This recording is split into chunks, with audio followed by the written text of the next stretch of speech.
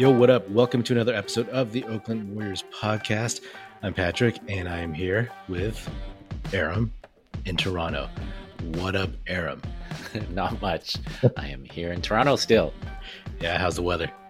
It's hot. It's been hot. Hot, kind of like all this, your favorite Ben Simmons chatter. So much Ben Simmons chatter. We've really reached the point of nothing is happening. So let's just throw some Ben Simmons stuff out there just to get that NBA Twitter turning a little bit some more. I don't know. I mean, how many times have we talked about Ben Simmons in the last few episodes? Way too many times. Way too many times. And I appreciated Anthony Slater's article in The Athletic. It's just like, okay, people, it's not happening. It may happen.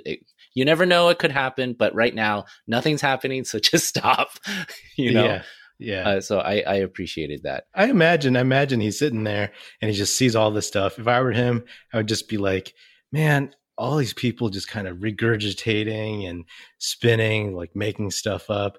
It must feel good for him just to be like, no. Okay. No.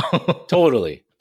Like you're hearing people like us speculating on how can we manipulate the cap so we can fit them under, and then somebody who's connected actually hearing like, people, nothing's happening right now. On that Ben Simmons note, like I just want to see how many times you could say the name Ben Simmons, but you had an interesting idea in honor of Ben Simmons. Well, it is fascinating. It's part of why people are talking about it, because it's this like NBA drama, NBA meltdown. And I know when we were talking before, it's kind of like, what does this remind you of? Doesn't this seem like a really Warriors situation? And I'm talking like Warriors past. Although, definitely people are rehashing the KD and Draymond thing. But this Ben Simmons situation of a player wanting out, sending missives through agents and leaks, and you have a strong front office trying to do their best to recoup the value from that. That all sounds very familiar. So I think it would be really fun to talk about maybe not our favorite, but our most infamous Warriors meltdowns from the past. Yeah, man, my Warriors fandom is littered with pain and suffering. So yeah, it might not be fun, but I'm all for it. Pre-dynasty, pre-Steph, this is the only thing that ever got the Warriors in the news is all-star so-and-so traded from Warriors for 3 second-round picks.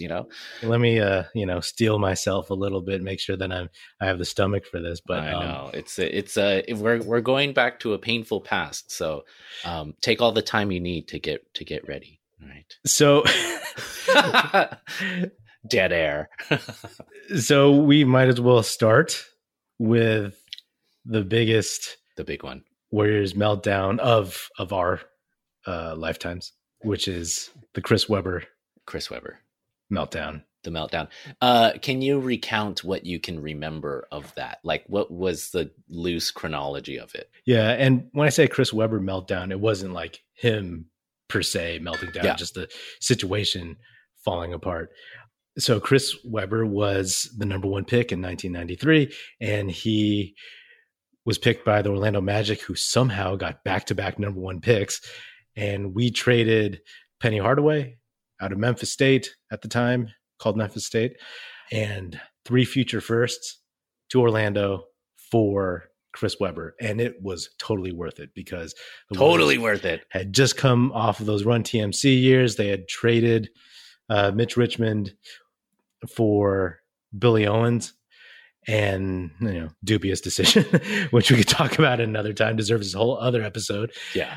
But Webber was awesome. He was rookie of the year. He was like exactly what they needed. He was a futuristic power forward who could handle the ball, who could shoot it a little bit, and was athletic. And a star. Like from the get-go, he was already a star. Yes. For a team that was like kind of had, second tier stars, more or less, like sure, Chris Mullin was on the dream team and everybody knew Run TMC, but it just wasn't like at that top level. So it was awesome. It was, my childhood basketball utopia. And then it all kind of fell apart, right? Next season, he and Don Nelson had a rift, which could not be mended.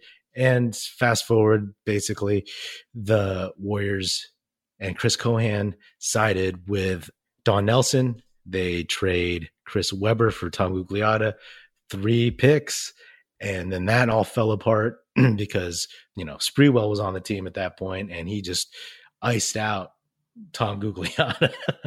And that didn't work. Who was not a bad player, but he was bad on the Warriors. He played well for Minnesota when he got traded to them.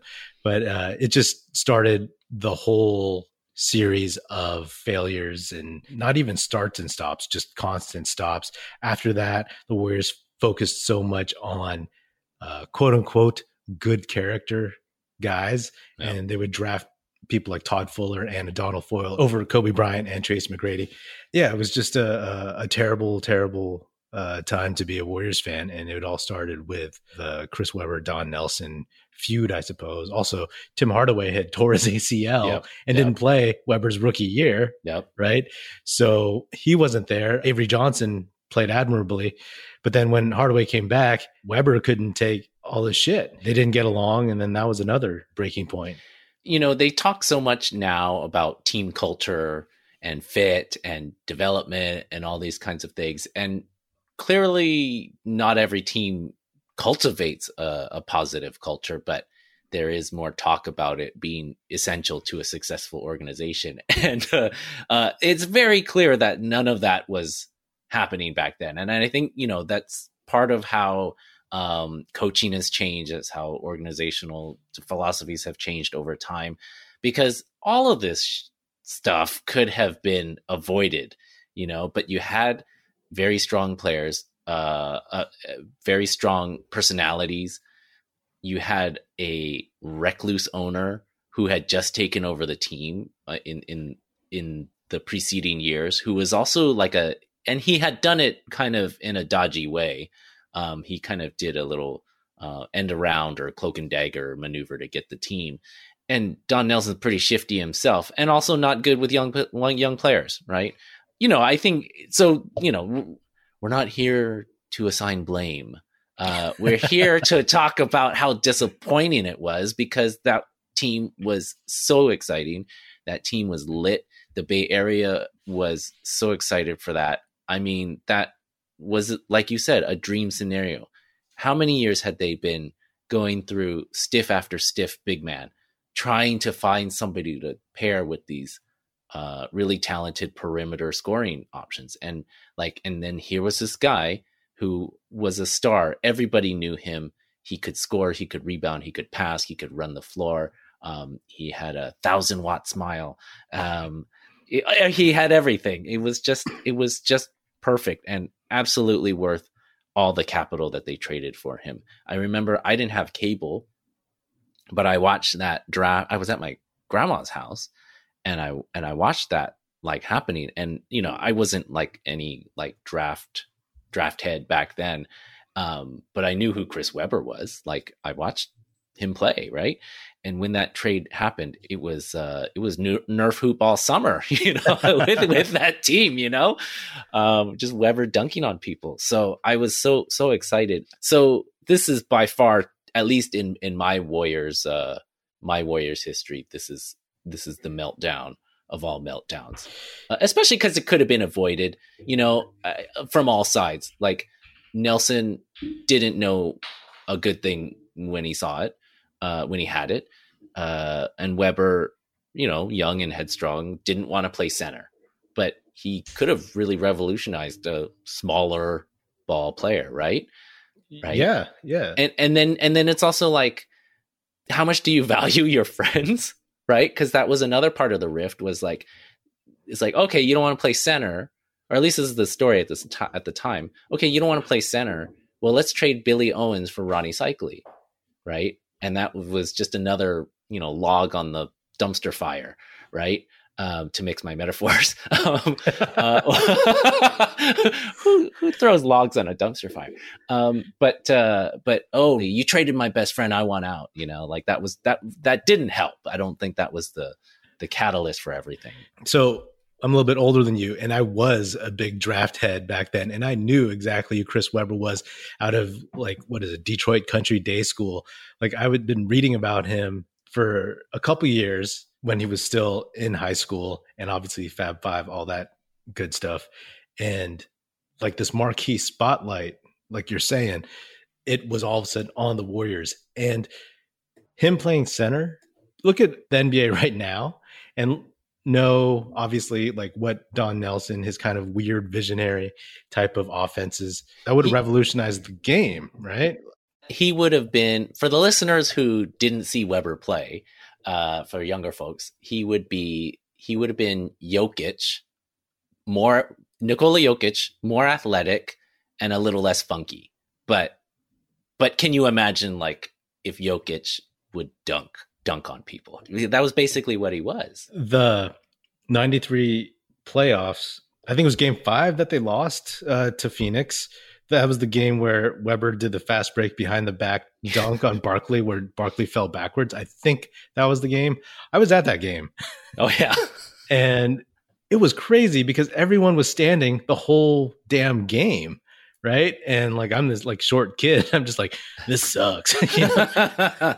But no, I mean, I could see enough. And it was crazy. Like the electricity was something at that age I'd never seen because, most of the games and most of the teams were mediocre. And I like to think, I mean, this is kind of turning into a bit of a what if, but I will always maintain that this team that could have been Tim Hardaway, Latrell Sprewell, Chris Mullin, Chris Webber, and Ronnie Cycli, or Billy Owens, or Chris whoever, right? Whoever that fifth person is. Yeah, that team. As much as I love Mitch Richmond, like that team with Sprewell, that dude was a bad man. The guy was super athletic.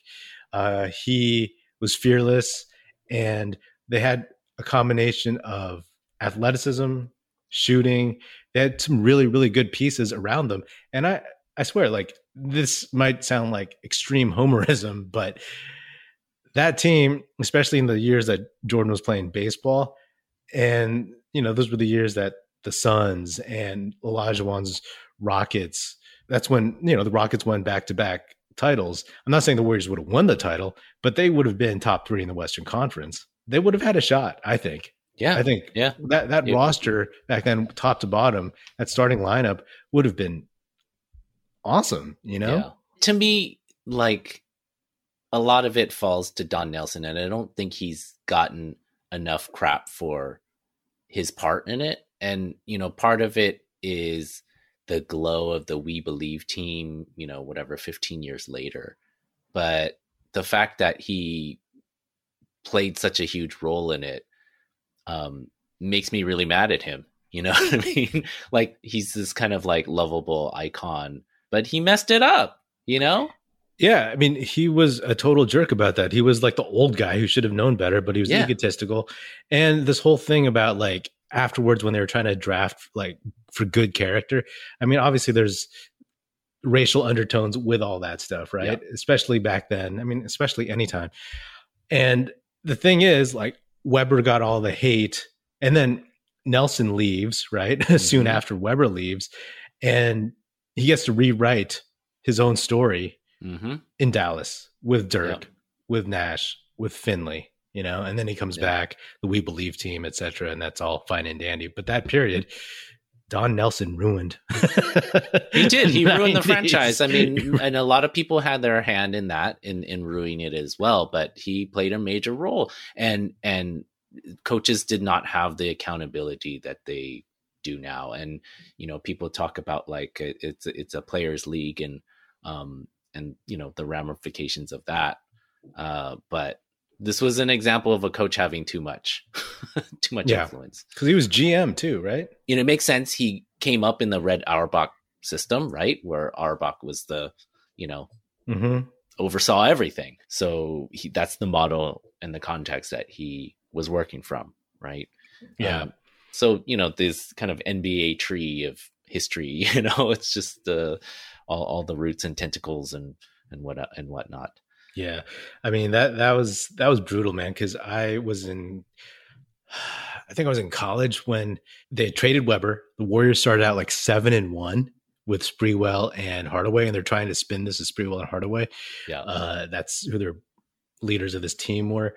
And then they just tanked and they won like a handful of games after that. They get rid of Hardaway for Bimbo Coles and some other chump change. And then Hardaway says, Bimbo Coles couldn't hold my jock, which is still one of the greatest quotes I've ever heard in my life. And indisputable as well. I mean, he went on to, I think people thought, oh, he's washed, right? Like he tore his knee. He's not going to be good anymore. And sure, he wasn't as athletic anymore, but he became a much better shooter. What did he make, like 2 or 3 more All-Star games with the Heat? Yeah, and with the Heat, he was good. He was like number 5 or 5, 6, 7 in MVP voting one year, which isn't, great, but like still at the time I was like, still pretty great. Damn good. Yeah. And we, that is better than Bimbo Coles. Yeah. Hey, week 1 of the NFL season is over and the San Francisco 49ers are 1-0. How about them apples? But the season's just getting started at DraftKings Sportsbook, an official sports betting partner of the NFL. To kick off week 2, DraftKings is giving new customers $200 in free bets instantly when they bet $1 on any football game. Head to the DraftKings Sportsbook app now and place a bet of $1 on any week 2 game to receive $200 in free bets instantly. If Sportsbook is not yet available in your state, DraftKings still has huge cash prizes up for grabs all season long with their daily fantasy contests. DraftKings is giving all new customers a free shot at millions of dollars in total prizes with their first deposit. Download the DraftKings Sportsbook app now and use promo code TBPN to receive $200 in free bets when you place a $1 bet on any football game. That's promo code TBPN this week at DraftKings Sportsbook, an official sports betting partner of the NFL. Must be 21 or older, New Jersey, Indiana, or Pennsylvania only. New customers only. Minimum $5 deposit and $1 wager required. One per customer. Restrictions apply. See DraftKings.com/sportsbook for details. Gambling problem? Call 1-800-GAMBLER or in Indiana, 1-800-9-WITH-IT. So you mentioned Sprewell. I mean, this is the kind of trajectory. The Weber was the start of the meltdown, and the legacy continued with Sprewell. So, like you were saying, they put a priority on, they had coaching changes. They put a priority on character, but they sucked, right? And then, so this is what I remember. I think it was the 97 season. I remember that because that was my first year in college. They had hired PJ Carlesimo, who had success in college prior. And I think that was their No More Mr. Nice Guys marketing campaign. Yeah, him, Gary St. Jean. Yeah, and they had it was kind of like a Men in Black look to the commercial, and they wore sunglasses. It was brutal. Yeah, it's so wonky. Yeah. It was so bad. And so by then they would have had Todd Fuller on the roster. They would have just had drafted Adonal Foyle, like you said. And at this point, Sprewell was definitely one of the top 5 two guards in the NBA. Yeah, he made a couple All-Star teams. Yeah. And starting and early in the season, it already hadn't been going well. And in a practice, I guess Sprewell was dogging it a little bit, and PJ Carlesimo said, "Hey, put a little mustard on that pass." And then Sprewell lost it and choked PJ Carlesimo. And and I think I remember seeing on the news, they showed the scars on his or like the scratches on his neck. Right. He was not happy in the situation, needless to say. So we would have had Joe Smith on that team as well, I think. Yeah. Oh man. Yeah. That's another draft pick that. Yeah. Anyway. And then of course we end up trading Sprewell for John Starks, former Warrior John Starks. very old Terry Cummings, end of the line Terry Cummings, and Chris Mills from the New York Knicks. And then, of course, Sprewell goes to the Knicks, and the 98-99 season, the Knicks made the finals with Sprewell and Marcus Camby, I think, old Larry Johnson, or Larry Johnson with a broken back. And of course, we went on to more misery. So I think, I mean, there, even though this is like the number 2 meltdown, this is definitely the sequel of the meltdowns. Yeah, I mean, to see all the connective tissue in the 90s for all these cause and effect moves, it's really, really absurd to see how bad it really was. I mean, bottom feeder teams, like I empathize with a lot of Timberwolves fans sometimes. I read some of their comments and blogs and articles and tweets, and I was like, oh yeah, I remember what this is like, you know? And it keeps you grounded. It was a terrible time to be a Warriors fan, man, because like I recall, because remember, Don Nelson found John Starks out of the CBA, you know, Continental Basketball Association back then. And he played for the Warriors for like part of a season, and then he signed with the Knicks, and then he got free reign to jack up a bunch of shots. And I remember, like, this is when I first really, really understood the New York East Coast bias, media hype cycle, because like everybody I knew was like, oh man, John Starks, he's so good. I mean, everybody I knew who was like from the East Coast in my college years was like, oh yeah, he's so good. And man, like, Sprewell, blah, blah, blah. I was like, do you guys realize how good Sprewell is? And John Starks is only famous because he plays Madison Square Garden. Yeah. And then he comes to the Warriors and you realize, oh yeah, he is not good. And like, that was so frustrating to me to see like all these people from New York and New Jersey talk about how like good John Starks is. It's like, if he's so good, would he come with 2 other players? You know what I mean? Yeah. And Chris Mills, I liked, you know, Terry Cummings, I liked too. And they played well and they were competitive to some extent, but there was such a low ceiling for that team. And that was the team that I think had Muggsy Bogues on it. You had all the Mookie Blaylock. You had all the retreads. The retreads. Yeah. You had, there was like BJ Armstrong, Bimbo Coles, Jason Mark Caffey. Price, like all these, like, just, I mean, this is what bad teams do is, you know, they chase, you know, past performances and whatnot, right? Like, oh, BJ Armstrong was an all-star, like, and now we give him a big contract.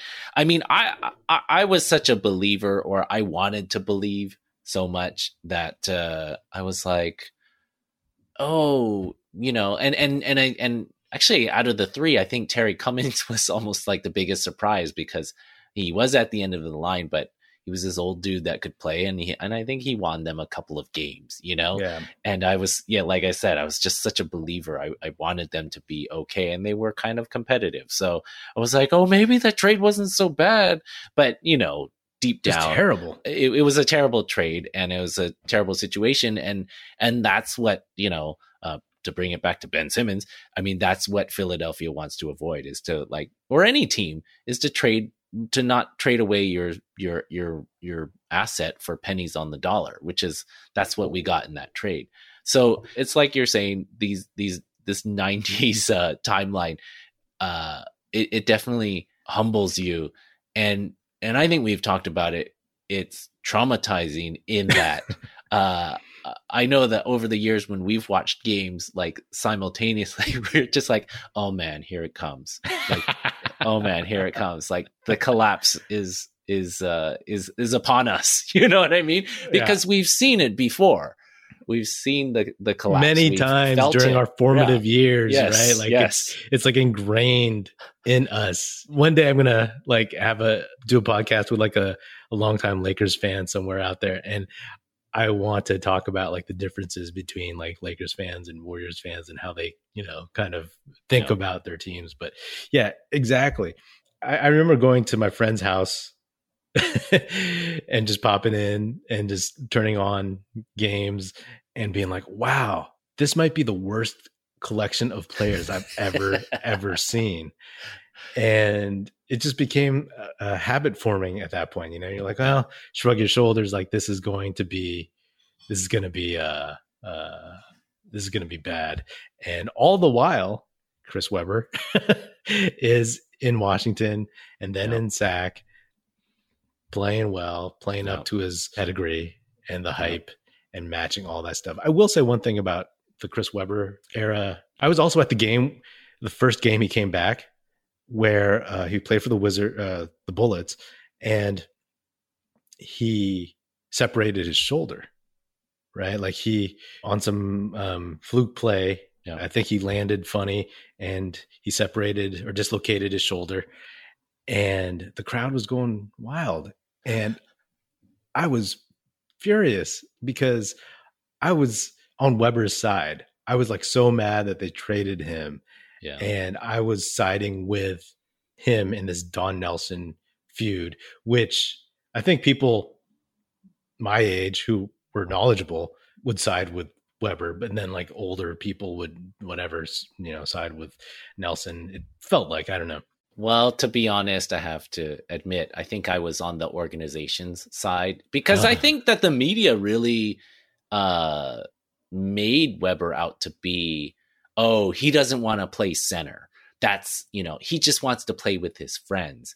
And the media was much like what you had exposure to and was much more narrow back then, in terms of like, you could read the newspaper. And at the time I was probably just reading the San Francisco Chronicle. Right. And watching a little bit of the news, and then maybe the like Warriors Roundtable, you know what I mean? Which is those are all filtered through. It's all PR. Yeah, exactly. The team's PR. Yeah, no, I was 100% on Weber's side.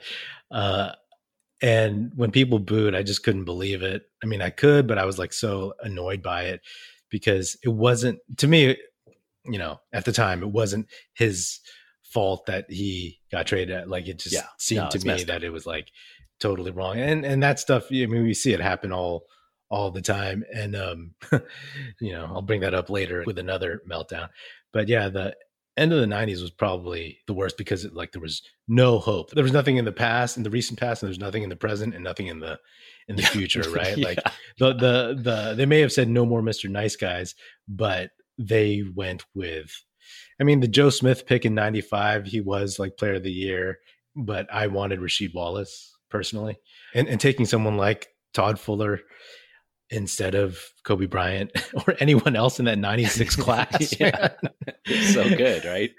And then taking a Donald Foyle over Tracy McGrady, which is like, hey, taking these high schoolers has turned out to be pretty good. Maybe we take this one. Oh no, why don't we take this other guy who doesn't know how to play basketball? Yeah. But he's like 22 and not athletic, That's rough. And then eventually, Sprewell became kind of a caricature of himself when he went to Minnesota, and that whole thing with like, I need money to feed my family and all that jazz. But, he helped get the Knicks to the finals in the year after Jordan retired, the lockout season.